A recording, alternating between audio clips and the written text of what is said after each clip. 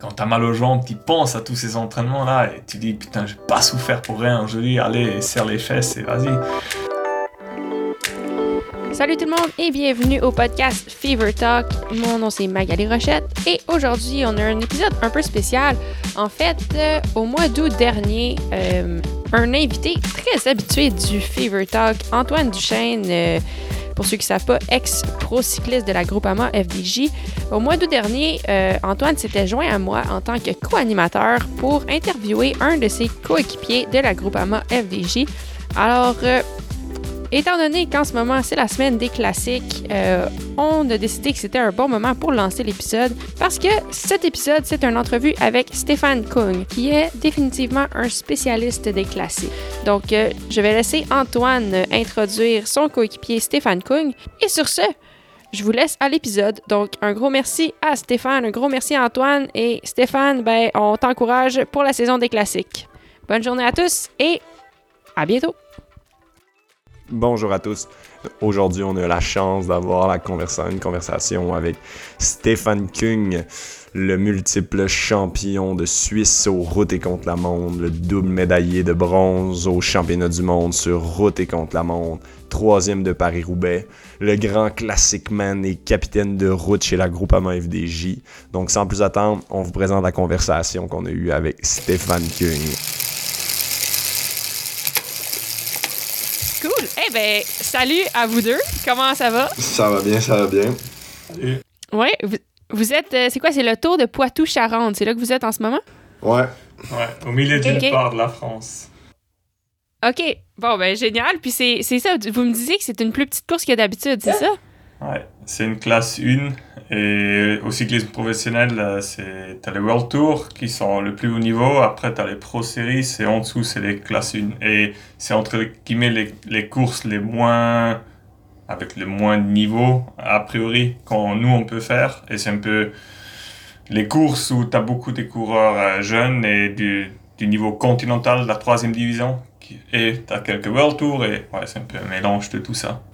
Ça fait souvent des courses un peu décousues, puis c'était drôle parce ce matin, on était dans le bus en arrière avec Stéphane, puis je le voyais qu'il réfléchissait, il posait des questions un peu sur la course, puis il était un peu tout stressé à l'idée de pas savoir, vu que les courses des fois se défilent un peu différemment que ce qu'on a l'habitude. Les deux, il sort du tour, ça fait que il savait pas trop à quoi s'attendre, fait qu'il était un peu stressé, puis ouais, je me suis senti comme un espoir en fait, comme un stagiaire qui fait ses premières courses chez le professionnel. Parce que si tu me demandes le Tour de France, c'est comment? Ouais, je peux te dire, j'en ai déjà fait quelques-unes, mais tes Tours de Poitou-Charentes, ça date. Ouais. J'en ai pas encore fait, ouais. Est-ce qu'en fait, ça vous met plus de pression quand c'est une plus petite course comme ça, ou est-ce que c'est ça qui est un peu stressant, ou c'est vraiment de savoir, tu sais, dans le fond, j'imagine la dynamique d'une course World Tour, vous savez un peu comment ça va se passer, puis là, vous savez pas, c'est quoi vraiment qui stresse le plus? Et surtout sur une course comme ça, je peux que perdre, ou nous on peut que perdre, parce que a priori, je suis le grand favori pour gagner le général, vu que c'est un chrono et ouais, et donc ouais, t'as pas le droit de louper parce que aussi les autres équipes, ils nous regardent, on a une bonne équipe ici, donc voilà, c'est à toi d'assurer. Mm-hmm. On a plus tout à perdre. On a tout à perdre. On a lui on n'a pas tout à perdre, mais lui il vient ici, c'est ça, le grand favori, puis l'objectif est de gagner, donc c'est tout le temps. On a le poids sur les épaules un peu. Après, tu veux gagner aussi, genre quand c'est au Tour, au championnat du monde, mais si tu te fais battre par exemple au chrono par Ghana ou Wout van Aert, tu vois, tu dis ça peut arriver, mais ouais. Ici ça fait plus mal. Ici là-dessus. Mais est-ce que t'aimes ça, cette entre guillemets, je veux pas dire pression, c'est peut-être pas le bon mot, mais est-ce que t'aimes ça, être favori pour gagner, avoir une chance de gagner? Parce que je sais que t'es spécialiste du chrono, puis tu sais, c'est la différence peut-être avec les gens dans le World Tour qui font pas le chrono, c'est que tu te mets souvent en position où est-ce que tu peux gagner. Donc, est-ce que, j'imagine, t'aimes cette position-là ou pas tant? Si. Moi, je m'entraîne et je cours pour gagner. Okay. On en a discuté, en fait, ce matin aussi, parce que je dis, ce qui me pousse aussi à l'entraînement, je m'entraîne pas seulement pour moi, entre guillemets, mais aussi pour toute une équipe, parce que genre dans les courses de classiques, tout ça, vu que je suis le leader, c'est à moi d'assurer le résultat et je peux pas me permettre d'avoir des excuses. Il faut que voilà, je sois là, je sois présent au rendez-vous et que je fasse un résultat. Et moi, j'étais aussi dans l'autre position en étant équipier, par exemple, sur les classiques pour un grec fan avant. Et là, tu dis, bon, dans l'idéal, ça va très bien, mais au cas où ça va pas, si lui, il est fort, il va quand même gagner, tu vois.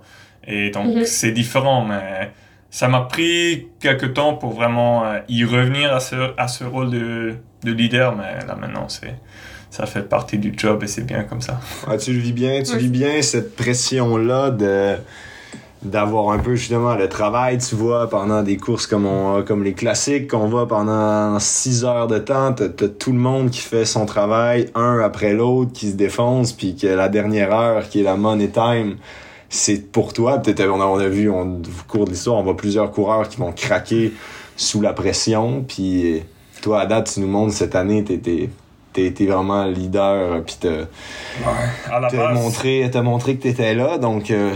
À la base, j'étais ça quand j'étais jeune. J'ai gagné beaucoup, j'ai gagné des grandes courses chez les espoirs. Après, je suis passé professionnel. J'ai eu quelques soucis avec des blessures, mononucléose, tout ça. Donc, peut-être ce que les gens attendaient de moi était plus que j'arrivais à faire. Pourtant, j'avais gagné des courses et tout ça, mais moi aussi, j'attendais plus de moi. J'attendais d'être performant sur les classiques, de pouvoir jouer la victoire dans le final et tout ça. Et après, j'ai changé d'équipe, je suis venu chez Groupama FDJ et là, en fait, dans mon idée, c'était que je sois co-leader avec Arnaud Desmar, mais en fait, Arnaud, il voulait plus se retirer des classiques et en fait, c'était tout sur mes épaules. Et là, au début, oui, j'ai quand même senti cette pression et pas davantage, si je peux dire ça comme ça, parce que je me suis dit, mais si j'arrive pas et tout ça, et après j'ai aussi travaillé avec un coach mental aussi pour ça, parce que j'ai dit sur les chronos, j'ai autant de pression, mais à chaque fois, j'arrive à sortir mes performances sans problème, j'ai aucun complexe. Mais c'est juste si tu es dans un domaine où peut-être tu sais pas si vraiment tu vas réussir. Et là maintenant, j'ai passé ce cap et dans ma tête, je sais à chaque course, il n'y a pas de raison pourquoi je réussisse pas. Je vais pas gagner tous les jours, mais je serai là, je serai au rendez-vous et voilà. Est-ce que tu sens que, justement, vu que tu as toujours été un spécialiste du contre-la-montre, est-ce que tu trouves que le fait que le contre-la-montre, t'es tout seul, puis tu sais comment contrôler ta préparation pour arriver prêt et dire je suis le meilleur versus peu importe comment tu peux te préparer pour une course sur route ou une classique, il y a tellement d'aspects qu'on contrôle pas, comme il y a 2-3 ans quand tu te fais renverser par de derrière dans le vieux Quarmont au dernier tour, tu sais, il y a des choses comme ça que tu contrôles pas. Est-ce que tu sens que le niveau de stress va jouer différemment, justement, vu qu'en même temps, contre la montre, c'est que tout est entre tes mains à 100%? Oui, il y a deux choses dans un contre-la-montre. Tu sais, quand je suis prêt à 100%, je sais je serai sur le podium où je vais jouer la gagne, a priori. Et normalement, tu peux quand même bien contrôler toutes les circonstances qu'il y a autour. Si on a tous les plans, par exemple, au cas de crevaison, au cas que la radio ne marche pas, par exemple, si ma combi elle casse au dernier moment, 5 minutes avant le départ, j'ai toujours des réserves. Donc en fait, on se prépare pour vraiment tous les cas possibles. Et comme ça, tu sais, normalement, il n'y a rien qui peut m'arriver. Et oui, sur une classique, sur des courses comme ça, de 250 km, tu sais, ça fait partie du jeu qu'il y a toujours des choses qui peuvent arriver.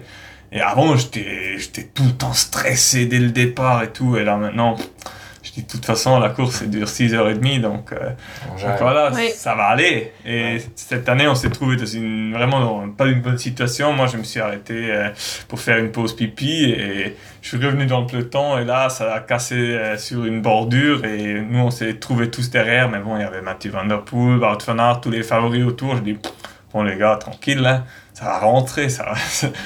On rentrera, même si c'est après la trouée d'Arambert.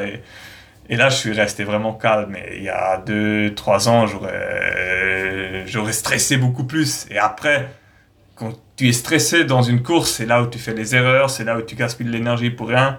c'est dit très facilement, mais ou pour moi, c'était un processus pour y arriver. Mm-hmm.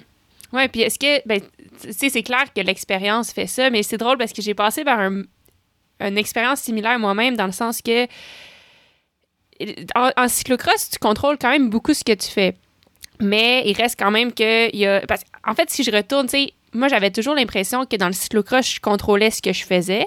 Mais si je faisais une course de route, quand le départ se donnait, en cyclocross, le départ se donne, tout d'un coup, j'ai plus aucun stress parce que je suis dans la course puis je sais ce que j'ai à faire.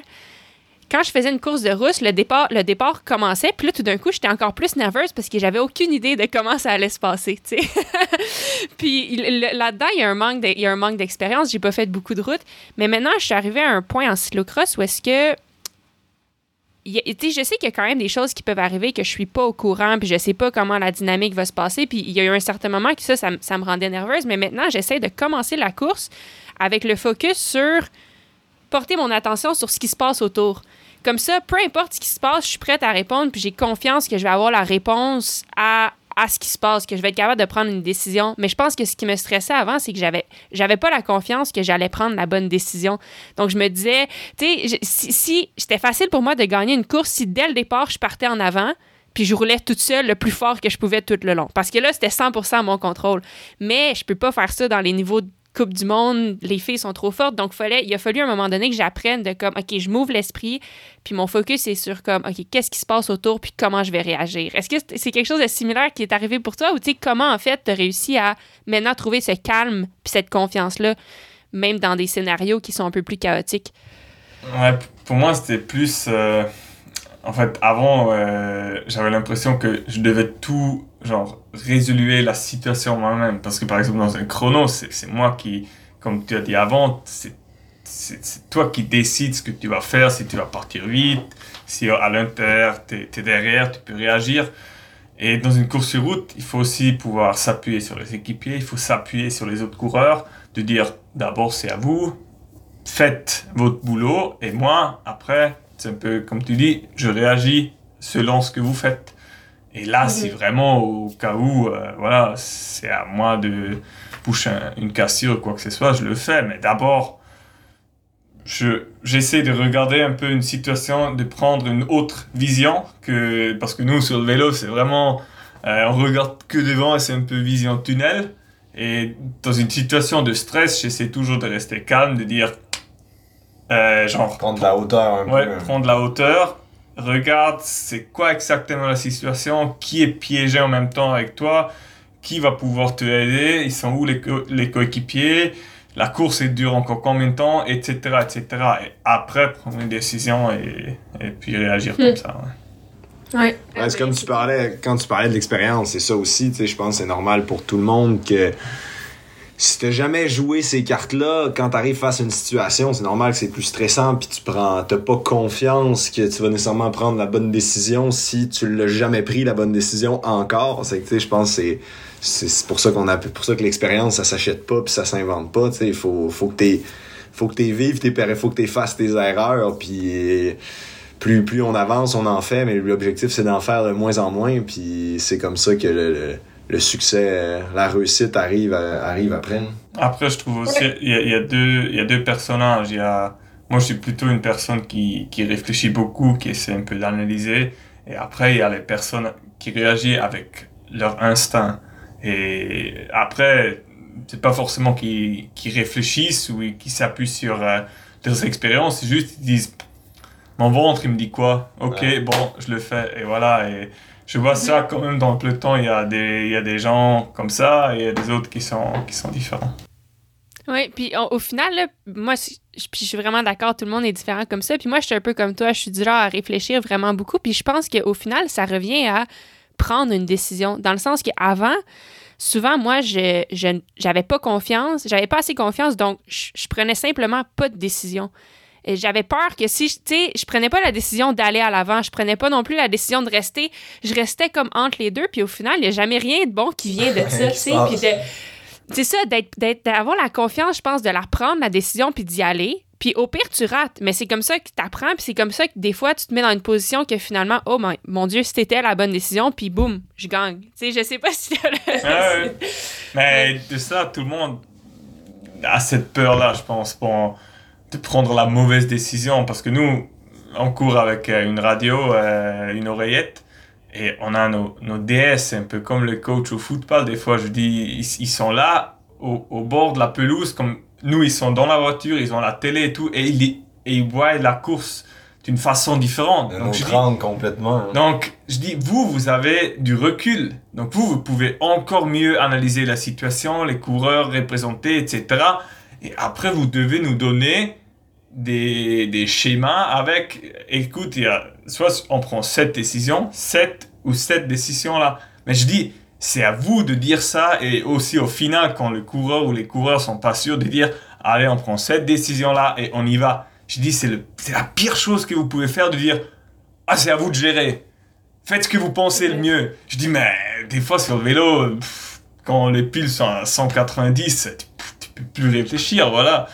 Et ça, des fois, je leur dis tout le temps, vaut mieux prendre une décision et se louper de temps en temps. Ouais. Mais au moins, tu assumes, que de dire, je sais pas, est-ce que je fais ça? Ok, c'est trop tard. Ciao, terminé. Exact. Quand on est paralysé comme ça, il n'y a rien qui se passe. Ouais. C'est là qui est intéressant aussi. T'sais, nous, c'est pour ça aussi, ce qui est cool d'avoir un coureur comme toi qui analyse, c'est que justement, on s'attend beaucoup, des fois, à avoir une vision, mais aussi pour le DS, c'est compliqué de voir. Des fois, justement, ils n'ont pas toutes les images, ils ne voient pas tout bien. Puis c'est pour ça qu'on a des road capitaines, des capitaines de route, qui est un peu toi. Puis c'est ça aussi, c'est le rôle des coureurs un peu comme ça, qui sont capables de voir puis d'ajuster, ce que ça arrive souvent des fois qu'on se fait dire des informations, puis finalement on prend la décision de peut-être agir autrement parce qu'on sent, justement là il y a un feeling, il y a une autre vision de la course qui est, ou par rapport à comment que nous on sent que des fois c'est ce qui va être dit derrière peut être un peu ajusté face à nos ressentis, nous dans le peloton. Ouais. Puis ça, c'est ton rôle mettons dans une course comme le Tour, c'est toi qui es le capitaine de route, Stéphane? Oui. Après, là, par exemple, sur ce Tour de France, je connaissais tout le monde vraiment bien et je sais les points forts et peut-être les points un peu moins forts de chaque coureur. Je sais qu'Antoine, il faut toujours le calmer, dire « Tranquille, mec, c'est pas encore maintenant, je te dirai quand c'est le moment. » Au lieu de prendre le manche trop tôt, parce que... Je suis plus à l'instinct. Quand il est dans l'adrénaline et tout, il dit bon là j'y vais, je vais devant le peloton et je roule. Et je dis non, d'abord on s'appuie sur les autres, on s'économise, parce que dans l'idéal on est tout le temps bien placé, mais avec le moins de travail possible. Parce que dans un Tour de France, tu dois penser, il y a 21 jours, quand c'est à 100 km de l'arrivée, je préfère qu'Antoine soit là jusqu'à 3 km de l'arrivée, qu'il sera déjà cuit au bout à 20 km de l'arrivée. Il faut tout le temps un peu réfléchir et dire, c'est quand vraiment le moment important où on doit y aller avec 100%, ou quand c'est le moment de prendre un peu de retrait encore, de profiter des autres et tout ça. Et ça se fait avec l'expérience. C'était mon 6e Tour de France déjà. Mais en fait, dès le début, au début j'étais chez BMC et je pouvais apprendre un des meilleurs road captains comme ça. Et donc, du coup, pour le moment, tu sais comment ça va se passer sur un tour. Mais je sais pas comment ça va se passer sur un tour de Poitou-Charentes. Ouais, mais c'est ça. En fait, c'est un peu ça que tantôt tu dis, que toi, t'analyses beaucoup puis tu comprends beaucoup. Tu sais, tu vas te reculer beaucoup sur cette analyse-là. Mais au bout du compte, tu sais, j'ai de l'expérience, mais ça reste que il y a un feeling que tu sens quand même les choses, qui est pas juste basé, que tu... Moi, je connais beaucoup de choses, puis tu restes quand même des fois que toi, tu vas sentir des trucs que moi, c'est pas parce que nécessairement je veux trop en mettre, mais c'est que je lis peut-être mal le moment, ou que moi, je m'enflamme un peu plus.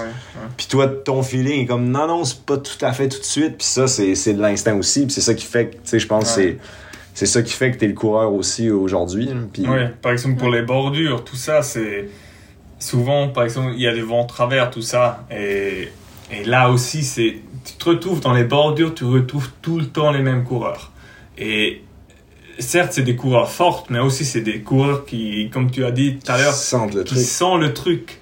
Moi, je regarde le peloton, comment il bouge et tout. Des fois, je zoome dans ma carte Garmin et puis je vois une légère changement de direction, et tu regardes le vent, les drapeaux et tout, et tu dis bon là, tourne un peu plus à droite. Avec l'excitation du peloton, ça risque... Et des fois, je suis dernier du peloton, je remonte, je suis devant, tac, ça part et ciao, terminé. Mais des fois, je dis, putain, j'ai eu de la chance. Mais ça, pour être capable d'avoir cette lucidité-là, ça revient aussi à être capable t'as besoin d'être en confiance, puis t'as besoin d'être capable d'être calme, puis d'analyser ça. Parce que, tu sais, quand t'as des moments que tu perds confiance ou que t'es moins bien, c'est tellement dur de justement aller chercher ce recul-là, d'analyser, de voir. C'est ça qui est bien, d'être capable de rester calme puis de voir. C'est pour ça qu'on a besoin de coureurs comme ça, comme capitaine. Ouais, puis quand t'es confortable, ça demande d'être vraiment, vraiment en forme aussi, parce que si t'es pas en bonne forme, tu subis la course, donc t'arrives pas à être alerte puis à prendre les bonnes décisions. Fait que, tu sais, c'est un rôle complexe, mais mettons, moi qui connais pas beaucoup le rôle d'un capitaine, en fait, 2 questions. C'était qui ton mentor chez BMC, de qui t'as appris, mais aussi les autres. Est-ce que parfois les autres coureurs dans la course viennent te poser des questions? Sachant que c'est toi le capitaine, on est dans le tour. Est-ce que les David Godu, est-ce que tout le monde va venir un peu te poser des questions, voir autour de toi comme OK, qu'est-ce que t'en penses, ou est-ce que tu peux leur communiquer à l'oreillette? Comment ça se passe vraiment? Bon, mon mentor chez BMC, c'était Michael Scher. Et lui, ça fait des années qu'il est dans le peloton. Ils ont gagné le Tour de France 2011 avec Cadel Evans. Et oui, lui, il a tellement d'expérience. Je crois il en a fait 12 Tours de France ou quelque chose comme ça. Et en plus, c'est un Suisse, donc ça se faisait naturellement. C'était un peu comme mon grand frère, un peu. Et même maintenant, quand j'ai des questions, on est tout le temps en contact. Et pourtant, il court pour une autre équipe. Mais oui, c'est un ami. Donc oui, il m'a beaucoup appris. Et après... dans un Tour de France, oui, les coureurs, ils s'appuient quand même sur mon expérience. Et par exemple, un David Godu ou à l'époque un Thibaut Pinot, ils vivent un stress incroyable. Parce que surtout, t'es français, t'es sur le Tour et tout le monde attend de toi que tu vas gagner le Tour ou finir sur le podium. Et de pouvoir vivre avec ce stress, t'as aussi besoin des personnes en qui tu peux faire confiance. Et par exemple, si c'est une journée où il y a risque des bordures, quand David, il sait exactement, il peut me faire confiance. Et il quitte pas ma roue, et je sais, il est tout le temps là. J'ai même plus besoin de me retourner, je sais qu'il est là. Et au début, je vais lui dire, écoute David, aujourd'hui, ça va être un peu comme ça. Il faut rester calme. Tant qu'on est là, c'est bon et tout. Et voilà, et comme ça, tu les mets en confiance, eux, mais aussi toi-même, tu te mets en confiance, ou tu dois toujours pouvoir un peu donner confiance aux autres. C'est un peu aussi le rôle de capitaine de route, de dire les gars, ça va aller, c'est normal, t'as mal aux jambes, t'as mal au ventre aujourd'hui, mange bien, récupère, on compte pas sur toi. Des fois, c'est ça. Après, les coureurs, ils ont chuté, je vais tout le temps leur demander, ça va comment aujourd'hui, tu te sens bien? Ou si par exemple on fait un sprint, je vais demander les sprinters à 30 km d'arrivée, tu vas comment? Est-ce que tu vas bien? Ok. Bon, le lead-out, c'est comme ça. Si c'est pas fixé d'avant, et c'est des décisions comme ça que tu peux que prendre en course quand tu parles avec les mecs, quand tu les regardes dans les yeux, quand tu vois comment ils sont sur le vélo, tu sens un peu s'ils sont bons ou pas aujourd'hui. Et après, je donne des informations par oreillette, comme ça tout le monde est au courant. Et normalement, puis ça donne aussi beaucoup confiance, justement, tu sais, quand t'es dans des événements qui sont stressants, qui sont d'avoir tu sais, lui, avec l'expérience qu'il a aujourd'hui, puis ce qu'il a accompli, tu sais, ce qu'il dit, c'est rare qu'il se trompe, mais pas, c'est rare. Fait que ça donne aussi beaucoup confiance que on s'assoit pas on s'accote pas sur lui, mais beaucoup, tu sais, il va vraiment, il dit ok, on va comme ça, puis toi t'es capable de le faire, puis aussi c'est quelqu'un qui est extrêmement perfectionniste, puis qui est très dur avec lui-même, donc il est dur avec nous aussi, mais ça, au bout du compte, ça l'élève aussi tout le monde vers le haut, je pense, puis c'est ça qui est important, je pense, pour ça qu'il y a vraiment les qualités d'un très bon capitaine de route. Parce que tu dois mener avec l'exemple. C'est ce qui m'avait impressionné le plus avec Mickey Scher, c'était il faisait son job, il se faisait déborder, il était dans la dernière partie du peloton, et des fois il me disait « Allez, il faut qu'on remonte, il est tout seul là, Greg ou Richie Porte, il faut qu'on soit là à côté de lui. » Et je dis « Mais mec, va peut rien se passer, genre c'est bon. Mais lui, dans son état d'esprit, c'était non, il faut être là jusqu'au bout, jusqu'à temps que tu puisses plus. Et ça m'a toujours impressionné. J'ai toujours dit, c'est ça, c'est quand tu as cet esprit-là, tu sens qu'une équipe va bien, que quand tout le monde se donne vraiment à fond et dit pas, tu m'as vu à la télé, j'ai eu mon nez dans le vent pendant 10 minutes, ce qui est considéré bon, voilà, j'ai fait mon boulot, ciao. Non, c'est quand toi, tes standards, tu les mets tellement haut pour y arriver, tu donnes vraiment tout de toi-même tous les jours, et ça, les autres, ils voient, et ça tire tout le monde vers le haut, et c'est là où tu as une bonne dynamique. Ouais. Quand on parle d'une bonne dynamique de groupe, c'est ça aussi, quand tu sens les mecs sont prêts à y aller, et pas seulement faire leur boulot, genre d'arriver à 7h du matin, mettre leur... Punch in, punch out, puis... ouais. Et basta, quoi. Ah ouais, c'est... Ah non, c'est clair, puis... Ben, c'est vraiment intéressant à entendre. Tu sais, moi, je connais pas beaucoup la dynamique de route, donc merci de partager. Puis si maintenant on flippe puis on parle du chrono, tu sais, tu nous as parlé beaucoup de ton état d'esprit durant une course sur route, mais après, quand c'est le chrono, puis tu es un expert là-dedans, est-ce que tu peux nous amener un peu dans ta tête comment ça se passe durant la course quand... Bon, si on parle par exemple, du dernier championnat européen, tu es arrivé 2e, un excellent résultat à un cheveu de la victoire, mais quand tu es dans la course, tu sais qu'est-ce qui se passe, tu sais, dans ta tête, tu dois être comme full gas, tu dois être vraiment à fond, mais tu sais, comment ça se passe, tu sais, qu'il faut que tu pousses, que tu es si près de la victoire, tu sais, comment c'est en fait, parce que c'est vraiment juste toi avec tes pensées, puis c'est tout, hein. Normalement, t'as l'oreillette au chrono, mais là, au championnat d'Europe, ça n'a pas fonctionné, donc... ça n'a pas fonctionné? Non, donc t'avais aucune idée? J'avais aucune idée. On a fait le radio check avant le départ et ça a bien fonctionné. Je pars de la rampe et j'attaque la première bosse. J'entends rien. Je dis, bizarre. Et quand j'ai rien entendu en haut, je dis, bon, tant pis, la radio ne marche pas, t'es tout seul. Et comme au championnat d'Europe, tu vas repérer le parcours plusieurs fois. Donc, heureusement, je suis moins dépendant de mecs dans l'oreillette. Sur des parcours comme ça, normalement c'est toujours mon entraîneur Julien Pinault, et normalement je sais exactement quand lui il me dit ça ou la façon de dire, est-ce que c'est vraiment proche ou est-ce que c'est proche pour genre 10 secondes ou ça joue vraiment à la seconde, c'est seulement sa façon de parler. Parce qu'ils te le disent pas. Ils te disent pas t'es où exactement par rapport au premier. Si, mais genre à la fin, t'as plus vraiment des temps intermédiaires précis, mais par rapport à la télé, tu peux à peu près voir, genre, prendre à la main, et là, il est pas sûr à 100% que ça soit pour une seconde, mais là, il est là. Vas-y, quoi. Et normalement, ça t'aide quand même beaucoup. Mais là, sur ce championnat d'Europe, j'étais un peu à l'aveugle. Et dans ce cas-là, c'est vraiment davantage si tu as bien repéré le parcours, parce que maintenant, on a vraiment la tête dans le guidon avec les positions de chrono modernes. Tu vois pas la route devant toi. Je vois 15 mètres devant moi, c'est tout. Et tu es à 60 à l'heure. Et quand tu as bien repéré le parcours, tu sais exactement là, c'est plutôt la trajectoire à gauche, c'est la trajectoire à droite. Mais le retour, c'était sur une grande route. Et tu n'as pas mémorisé tous les mètres. Et donc, des fois... Là, il a dit, c'est là où j'ai compris que l'oreillette ne marchait pas, parce que je te disais d'aller plutôt aller à gauche, et toi, t'es resté au milieu. Je dis, bon, là, il y a un truc, ça marche pas. C'est lui, il parlait, il continuait d'essayer, lui, il savait pas. Ah oui, ok. Et donc, du coup, ils ont pris l'eau-parleur pour pouvoir passer les informations, mais quand tu roules à 70 à l'heure, avec le casque, et le bruit et tout, t'entends pas grand-chose.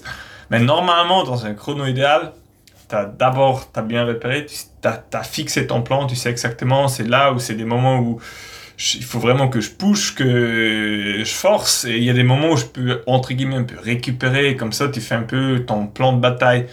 Et après, je discute avec Julien, c'est quelles informations qu'il me dit, donc déjà tout ce qui est niveau parcours, trajectoire, tout ça. Et puis aussi par rapport aux autres, s'ils sont partis vite, après peut-être ils se sont écroulés, c'est aussi tout le temps important à savoir. Si tu passes au premier inter, t'es 8 secondes derrière, mais tu sais que l'autre à la fin il s'est plutôt écroulé. Tu vois, c'est toutes ces choses comme ça. Et toi après, t'essayes de donner le maximum. Pourtant ton corps dit toujours stop, ça suffit, je veux plus, j'ai mal aux jambes et tout. Et il faut toujours, c'est toujours cet équilibre. Des fois, j'y arrive plus, des fois j'y arrive moins.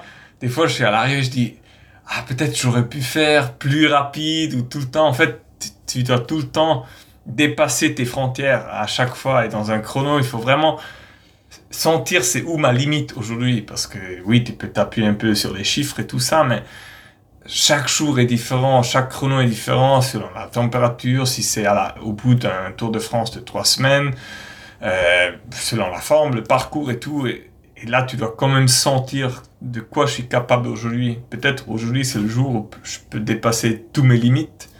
Et ouais, c'est beaucoup aussi les sensations. Et ça s'entraîne pendant tous les entraînements que tu fais.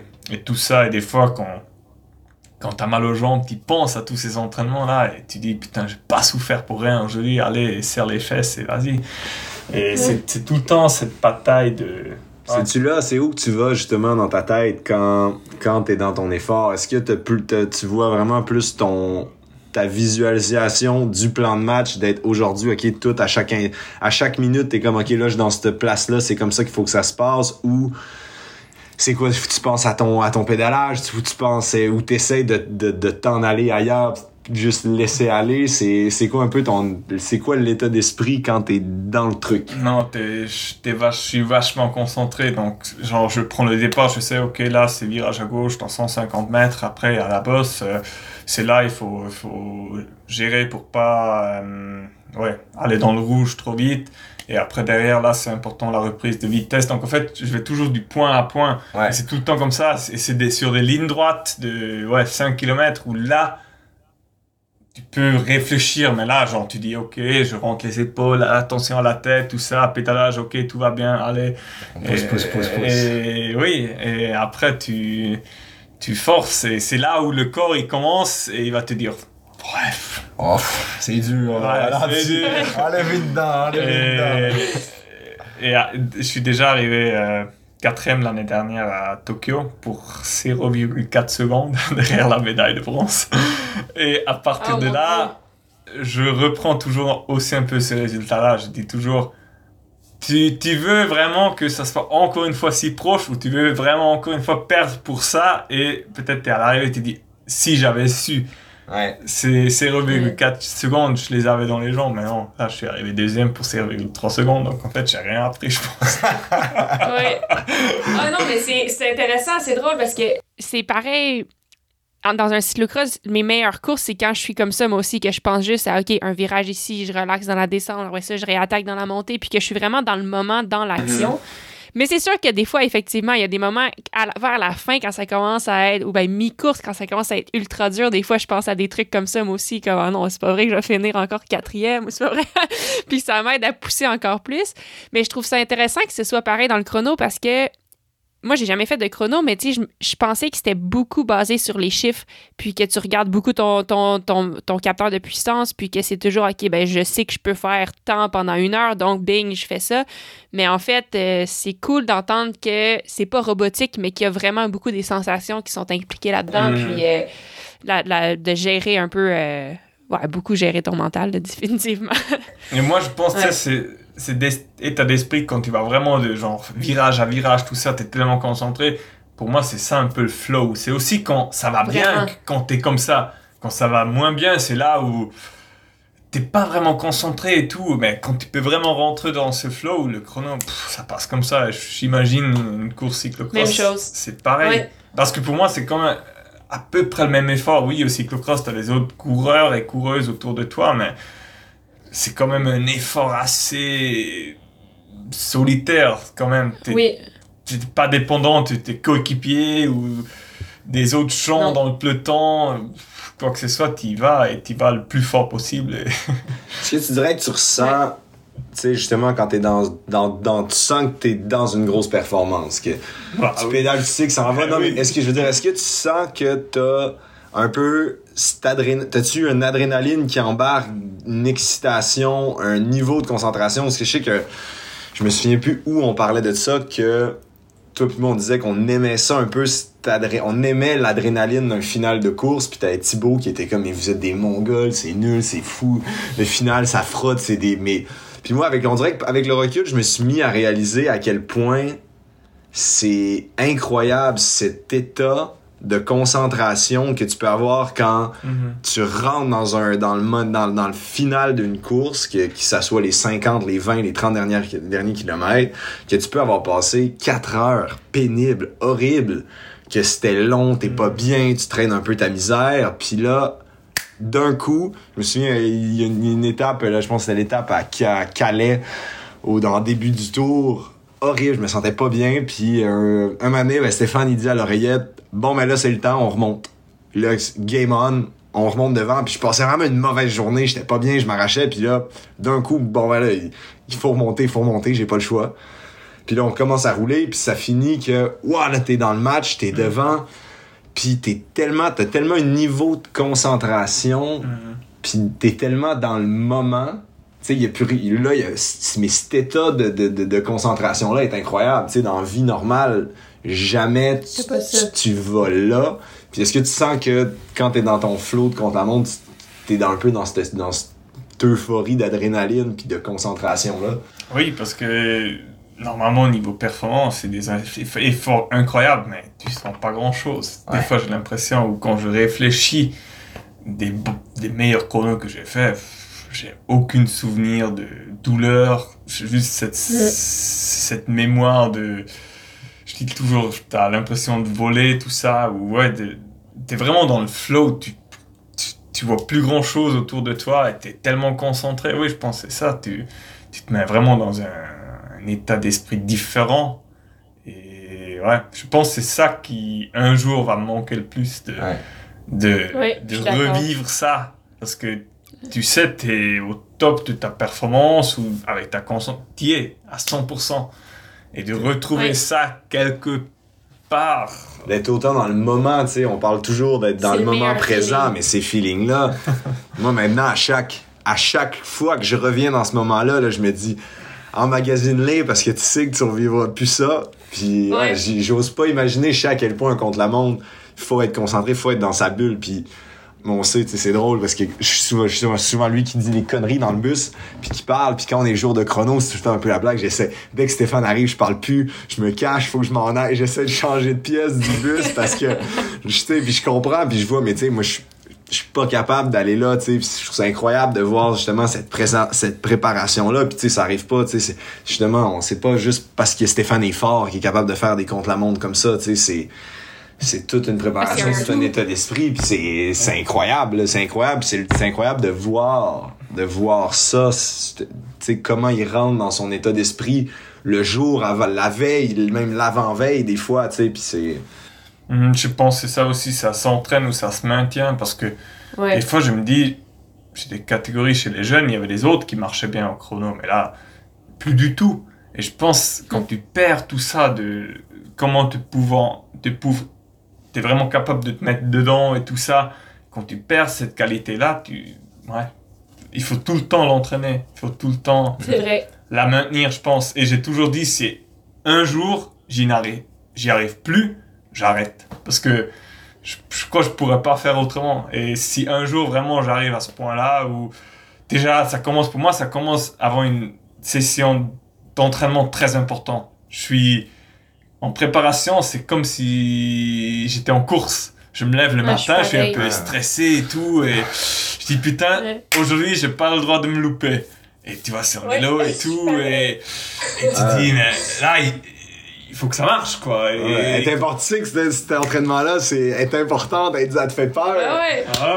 T'es un peu stressé et tout. Je pars toujours plus tard que d'habitude sur des entraînements comme ça, parce que je dis, il faut que j'attends vraiment les 3 heures après d'avoir mangé et tout. Je fais ma préparation physique, gainage, tout ça, et après j'y vais.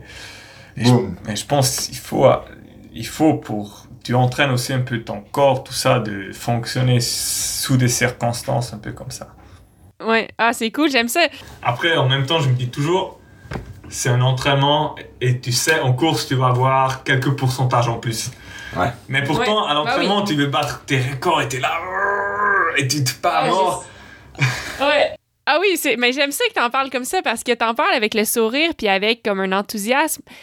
Puis c'est vrai que c'est cool d'avoir ce feeling-là. Puis moi, pendant des années, genre, je comprenais pas pourquoi j'étais stressée avant les entraînements, puis je me tapais sur la tête à cause de ça. Je disais, non, mais ça n'a pas de bon sens, puis je le voyais comme quelque chose de négatif, mais quand tu arrives à flipper un peu, puis de voir le stress comme une énergie positive, mais finalement, c'est cool de vouloir autant, puis de se mettre dans cet état-là, comme on parlait.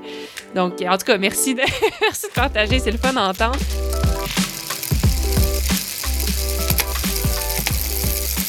Hey, si je change de sujet, parce que, en fait, c'est drôle, mais moi, je te connais pas. Avant cet appel, je te connaissais pas.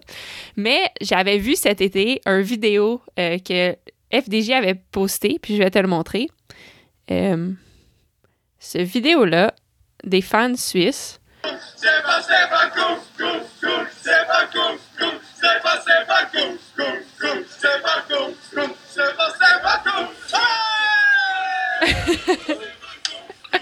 Puis c'est drôle parce que je te connais pas, mais quand j'ai vu cette vidéo-là, je partais faire une longue ride, puis pendant 4 heures, tout ce qui se passait dans ma tête, c'était Stefan Küng. J'avais eu la chanson dans la tête. Donc c'est cool de te parler, mais en fait, la question que ça m'amène, c'est que, tu sais, on est habitué de voir les fans belges être sur les routes, puis on a vraiment un portrait dans notre tête de ce que sont les fans belges ou ce que sont les fans français, mais pas souvent de la Suisse. Puis ça m'a amené à la question, tu sais, c'est comment... C'est des Belges, ça fait des Belges! Ah, c'était des Belges! Ah, mais mon Dieu! Wow, OK! Je voyais ça avec vous, j'étais comme...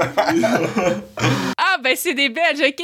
Mais en fait, la question reste quand même, c'est quoi la culture du vélo en Suisse? T'sais, est-ce que t'es une célébrité? Est-ce que t'as beaucoup de fans? Est-ce que tu peux aller à l'épicerie sans te faire reconnaître? Tu sais, c'est quoi, en fait? Puis en fait, tu viens de quel coin de la Suisse? Là, de quelle façon tu vas à l'épicerie, en fait, aussi? Bon, en fait, t'as vu les fans là, ils ont fait une chanson, ils ont un bar chez eux où quand tu rentres, il y a toute une vitrine Stefan Küng, c'est marqué supporters local Stefan Küng, et il y a cette fierté pour le cyclisme en Belgique. Et en Suisse, on est complètement différent. Jamais, ou pas jamais, mais les Suisses, ils sont très très réservés. Nous, on est très très réservés. S'il y a Roger Federer, la plus grande star de la Suisse, qui est dans le restaurant, oui, il y aura quelques-uns qui voudront lui demander une photo, mais personne ne le fait. Parce que on est vraiment très réservé et on respecte beaucoup la vie privée de la personne et tout. Et certes, tu as des fans et tout, et surtout, genre, quand tu vas t'entraîner, ils vont te demander des photos, mais ils vont jamais s'imposer et dire « Toi, tu me dois quelque chose vu que je suis venu te voir. Ouais. » Et ça, des fois, je retrouve un peu en étranger, que les gens, ils sont là. Toi, une partie de toi appartient à moi aussi parce que je te suis, je te supporte. Et ça, en Suisse, il n'y a pas du tout ça. C'est beaucoup réservé. D'un côté, c'est un point positif, mais d'autre côté, certains gens disent on manque la passion, on manque cette...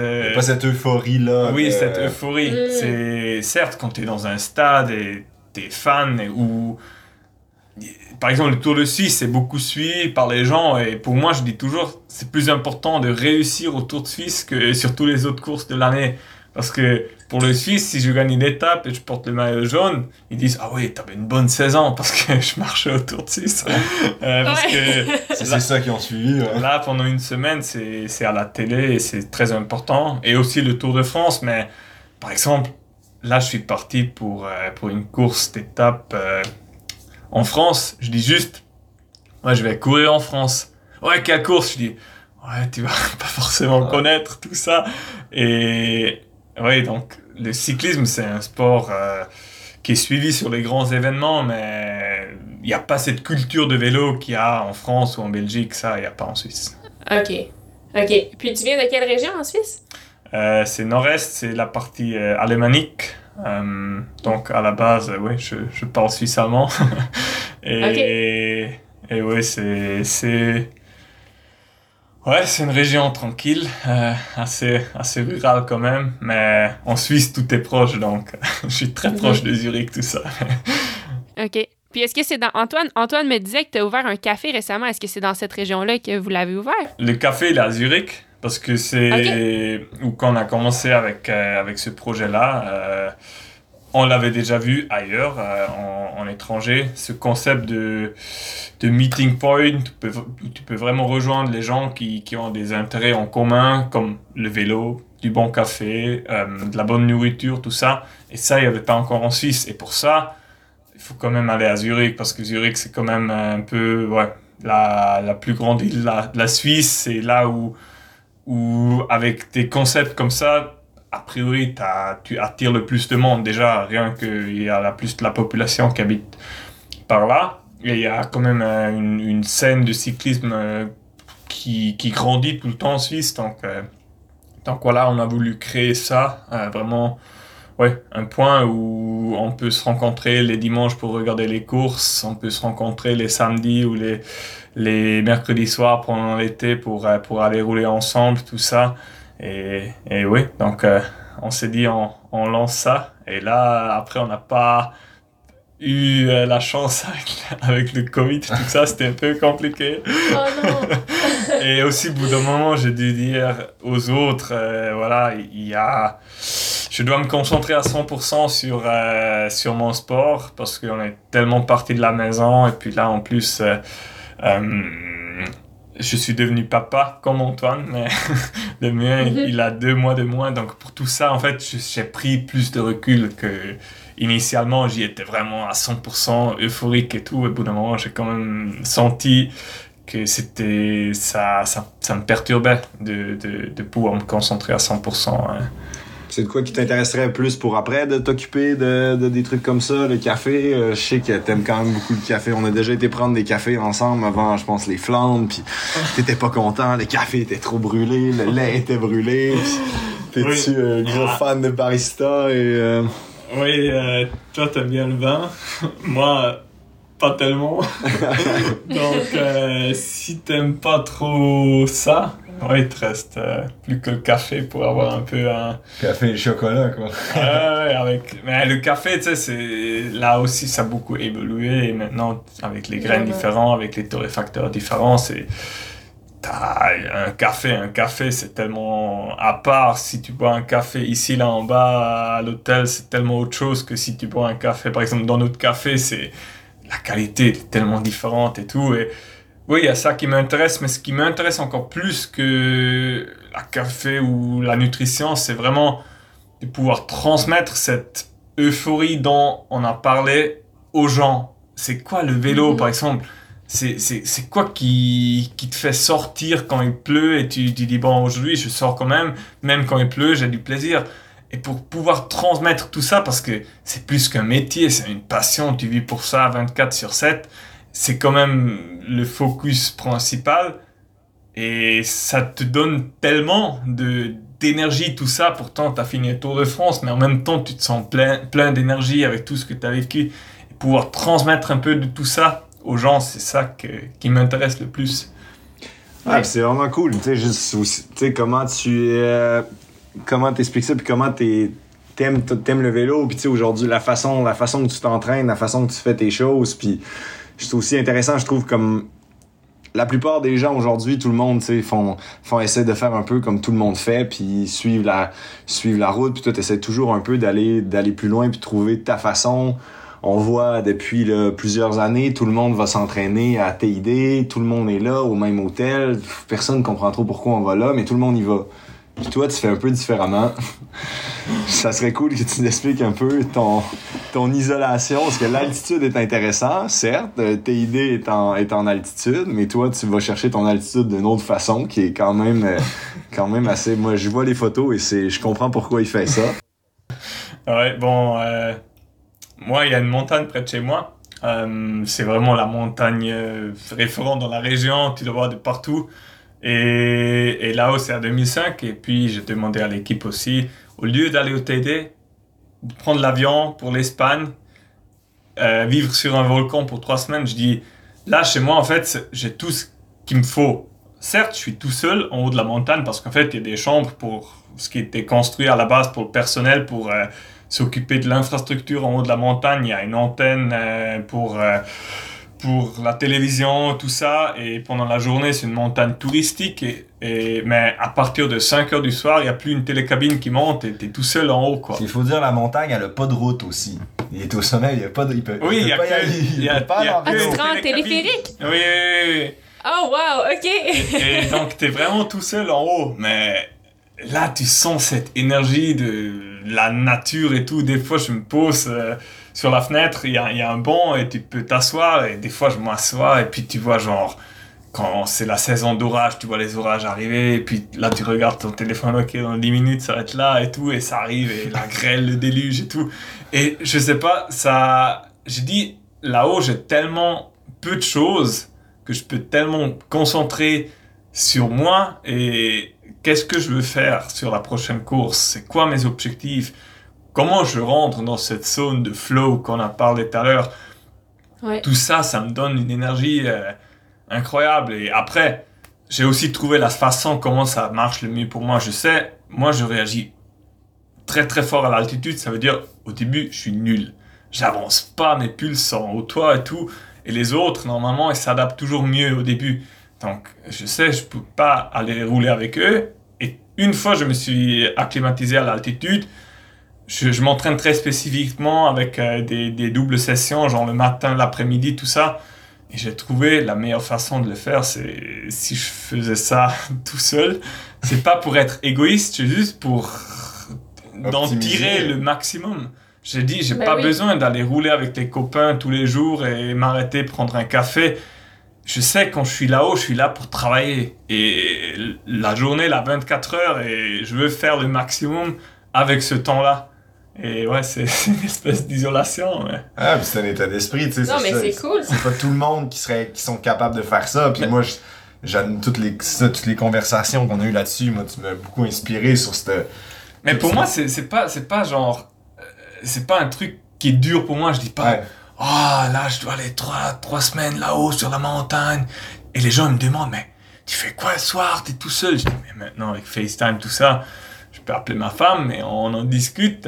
Mais oui, au bout d'une heure, on s'est tout dit peut-être. Et puis oui, je suis tout seul, mais tu peux vraiment te concentrer sur ton corps. Tu fais les choses à 100% parce que tu n'as pas de distraction. Tu peux pas... Il n'y a pas des amis qui sont proches ou même au TD, tu as toujours... tellement de choses que... À la fin, j'ai l'impression que où je peux mieux me concentrer sur moi et... sentir mon corps et tout ça et vraiment retrouver cette connexion avec mon corps si on veut pour l'avoir sur les prochains événements, tout ça. Ouais. Et ça aussi, moi, ça va me manquer. Un jour, on arrêtera, je sais, ces stages, ça va me manquer. Ça va te manquer. Mais c'est vrai, c'est intéressant parce que être seul, moi, je suis vraiment seule, mais des fois, quand je suis seule, c'est là que j'ai les meilleures idées ou que je deviens vraiment inspirée parce que ta tête te permet de vraiment d'avoir aucune distraction. Puis en fait, je trouve que j'aime que tu dis que pour toi, c'est pas un sacrifice, c'est vraiment un choix. Puis ça revient un peu à... Tu sais, des fois, c'est difficile de s'empêcher de manger un biscuit si t'as le biscuit dans ta face. Ben. Mais si le biscuit est pas là, ben tu y penses même pas, puis tu fais autre chose. Fait que tu sais, d'éliminer les distractions comme ça fait que c'est pas difficile d'être seul puis de pas avoir des gens puis de pas avoir de bon, je sais pas quoi là, mais qu'est-ce qui pourrait te manquer, mais il est pas là. Fait que tu te concentres sur toi, tu te concentres sur ce que t'as, puis ça simplifie tout. Puis des fois, dans la simplicité, il y a quelque chose de beau, tu sais, de puissant. Mm-hmm. Ouais. Cool. Bon, ben, et comme on tire à notre fin, Antoine, on avait eu l'idée de terminer les épisodes de ce podcast-là, puis Stéphane, t'es le premier, donc merci. On avait eu l'idée de terminer ça avec une question qu'on peut poser à tout le monde, puis que chacun répond de sa façon. Antoine, peux-tu nous expliquer un peu c'est quoi la gravure pour toi? Puis qu'est-ce que c'est, en fait? Moi, j'aimerais savoir, c'est ça, aller chercher un peu. J'ai la gravure tatouée sur le corps en mots, la gravure, puis... Pour moi, la gravure, c'est un peu un rappel que les choses dans la vie sont pas nécessairement les grandes choses, puis ça peut être dans la simplicité d'un moment, d'une belle conversation, d'une bonne musique qui passe dans un moment parfait, qui te fait vivre un bon moment, puis que ça a pas eu besoin d'être planifié, ça a pas eu besoin d'être grandiose, mais que pour toi, ça t'a gravé. Puis moi, dans ma vie, j'ai plein de moments comme ça qui m'ont gravé. Puis c'est un peu le rappel que d'être à l'ouverture des choses un peu qui vont nous graver le plus. Fait que c'est un peu demandé, toi, c'est quoi, mettons, à travers ta carrière, sur ta carrière jusqu'à présent, c'est quoi pour toi la gravure? Est-ce que c'est à travers une performance, à travers un moment, à travers une rencontre? Voilà. C'est quoi ta gravure? Pour moi, si je réfléchis comme ça, la gravure, c'est quand j'ai rencontré ma femme, Céline. En fait, pour mettre dans le contexte, c'était pendant ma première saison en étant professionnel. J'ai fait mon premier grand tour, je tombe au Giro, je me casse une vertèbre. Je suis au fond du bac. Je suis à la maison, je dis j'ai pas envie de sortir et tout. C'était déjà dans quelques semaines plus tard. Et ma mère, elle me dit allez, sors, ça va te faire du bien et tout. Et en fait, c'était le samedi avant les championnats suisses. Donc normalement, c'est à une date que je sors jamais. Et je sors avec mes amis, on va dans une fête de ville. Et voilà, par hasard, je rencontre ma femme. Et bon, on savait pas encore quand on allait se marier et tout ça à ce moment-là. Mais normalement, c'est comme ça, on sait pas. Et là aussi, j'ai dit, si j'avais pas eu cette blessure-là et tout ça, je l'aurais jamais rencontré.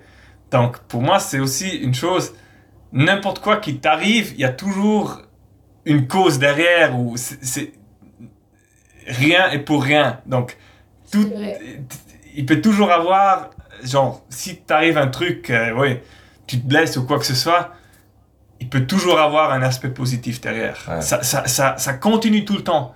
Et peut-être tu vas trouver quelque chose tellement important, tellement... Oui, et là, c'est la personne la plus importante de ma vie, que sinon je l'aurais jamais trouvé, je pense. Et voilà, donc je trouve que c'est génial quand même. C'est un peu le silver lining dans toutes les mauvaises choses, trouver le beau dans le mauvais. Ouais. Ah, ben cool. Très belle gravure. Très belle gravure. Ouais, vraiment belle gravure. Et en fait, elle est même gravée dans mon alliance. C'est la date où on s'est rencontrés. Parce qu'on a dit, c'est là où nos chemins se sont croisés. Et c'est pas la date où on s'est mariés. Parce que, si tu veux, le destin nous a amenés là. Et à partir de là, ça va ensemble. C'est vraiment cool. Ben merci beaucoup. Vraiment cool d'entendre tout ça. Merci d'avoir pris le temps. C'est le fun de faire ta rencontre. Puis... moi, c'est une conversation qui m'énergise pour le reste de la journée. Donc merci. Moi aussi. On va aller absorber tout ça. Merci d'avoir pris le temps. Merci à vous. À une prochaine fois. Good. Et comme on dit en Suisse, tout bon. Tout bon. Tout bon. Génial. Tout bon.